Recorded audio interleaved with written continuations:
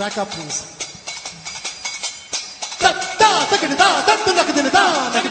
Hello and welcome to the 46th episode of Busy Nation Dhando Takko Rokro. This is Ritika and my friend Abhishek after a long time. I think about 6 months we have not been doing this. Yes, I think if we took any longer, then we would have to start with Once Upon a Time There Was a Busy Nation. Yeah, you bet. And we are recording this at a very interesting time. It's 1 o'clock in the morning here in India, and I think it's 5:30 there in Australia.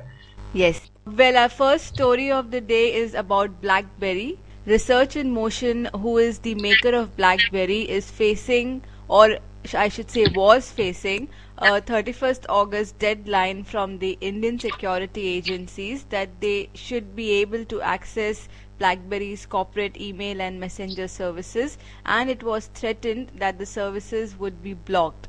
But well, it has changed now, and government has given it a breather, and they have a 60-day reprieve to actually take a decision on that. Because of the terrorism and all the security issues, countries want to be able to have an option which allows them to scan through emails and SMSs and also the IMs or the instant messengers which BlackBerry has. So if I have a BlackBerry and you have a BlackBerry, instead of I'm messaging you, I could ping you online for free. So those little things were being done through a server which wasn't in India or in the home country, and the access of which was not being provided by BlackBerry, and the governments didn't like it. Yes, that's right. In fact, Research in Motion is facing a threat even from UAE and Saudi Arabia on security issues. Their security issues are slightly different, so they also have issues with pornography sites and all that, and they need to track. And because of this ban, the companies that have gained are Apple and Nokia, because they also offer services like BlackBerry, and so they are supposed to be one of the biggest gainers because their services are also supposed to be as safe as BlackBerry's. I think the hallmark of BlackBerry's service was that it was supposed to be one of the safest for corporate communication, and so these rivals will obviously gain because of all this issue.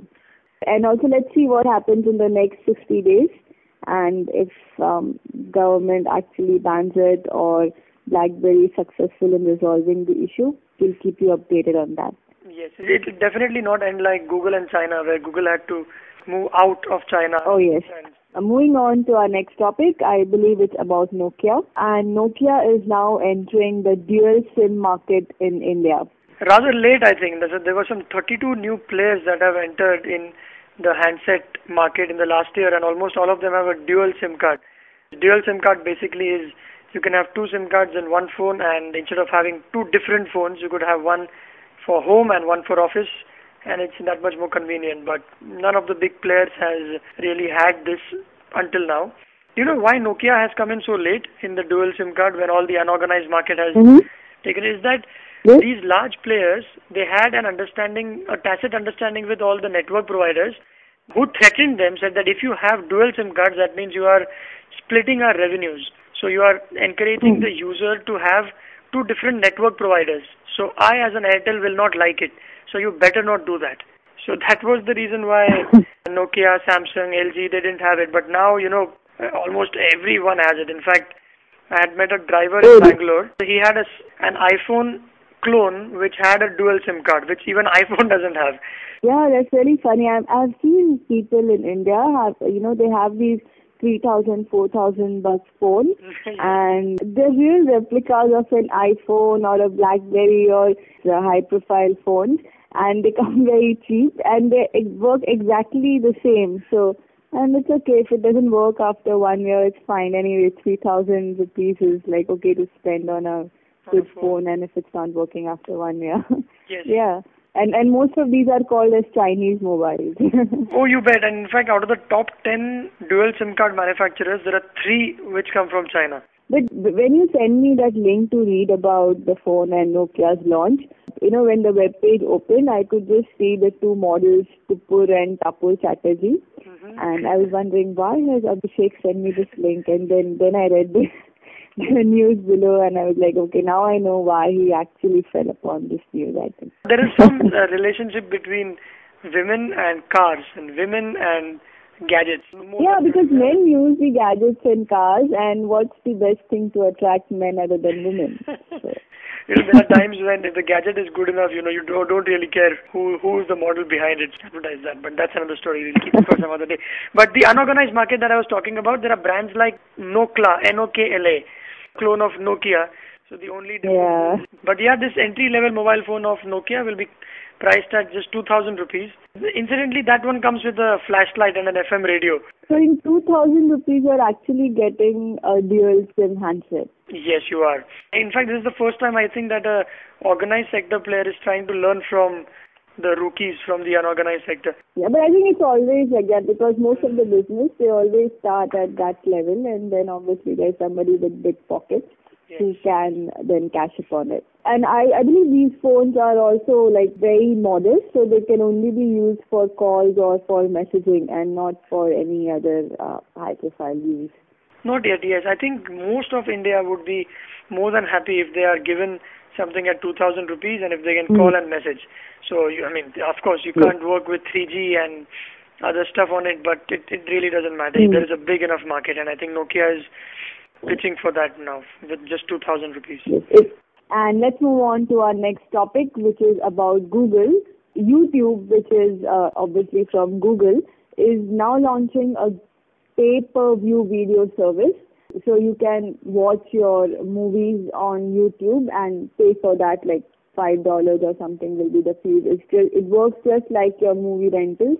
So instead of renting a DVD and playing it at home, you can just if your internet connection is good enough, you can just watch the movie on YouTube and pay for it. Yes, I think it's a great idea. $5 and you can get to keep that movie with yourself for 48 hours. Yeah, it's after a few years or probably a few months, it will be bye-bye to DVD rentals. And I don't know what will happen to big players. Like even in India, I think there's Bigflix. Yes. And then there is one or two more. 70mm, who are quite big. Yeah, but in places like the developed countries like US or Europe or Australia, it will probably catch on sooner. I watch some of the Indian programs on internet, and you have each channel and every program that is published on these websites. So you can watch whatever you want to watch on any channel, any. Is this legal or did you just bump into a couple of websites which provide you Indian channels? I don't think it's legal. I think it's one of those pirated ones. But even on YouTube, I mean, if you search for some of the programs that are aired on TV currently, you can find that on YouTube too. So yes, and there are many ways to get the television feed to be streamed online. I saw a few matches of the World Cup, FIFA World Cup on real-time broadband connectivity at my house with 256 kbps, and it was as if I was watching a television match. So our main topic in this one was that YouTube is doing this, and there are lots of other competitors also joining in. There's Netflix, there's Amazon, who are in talks with News Corp, Walt Disney, and NBC, and they're also planning to have everything on the internet. Is it right? Even Netflix, which is a movie subscription company, is also acquiring rights for streaming movies. I think that's the way to go, and more companies will be doing that in future.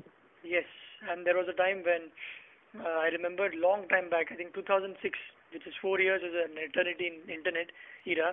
A bunch of us were talking about how does YouTube get funded millions of dollars every month here. They don't do anything except upload videos from random people. And look now, they're finding so many other ways to make money.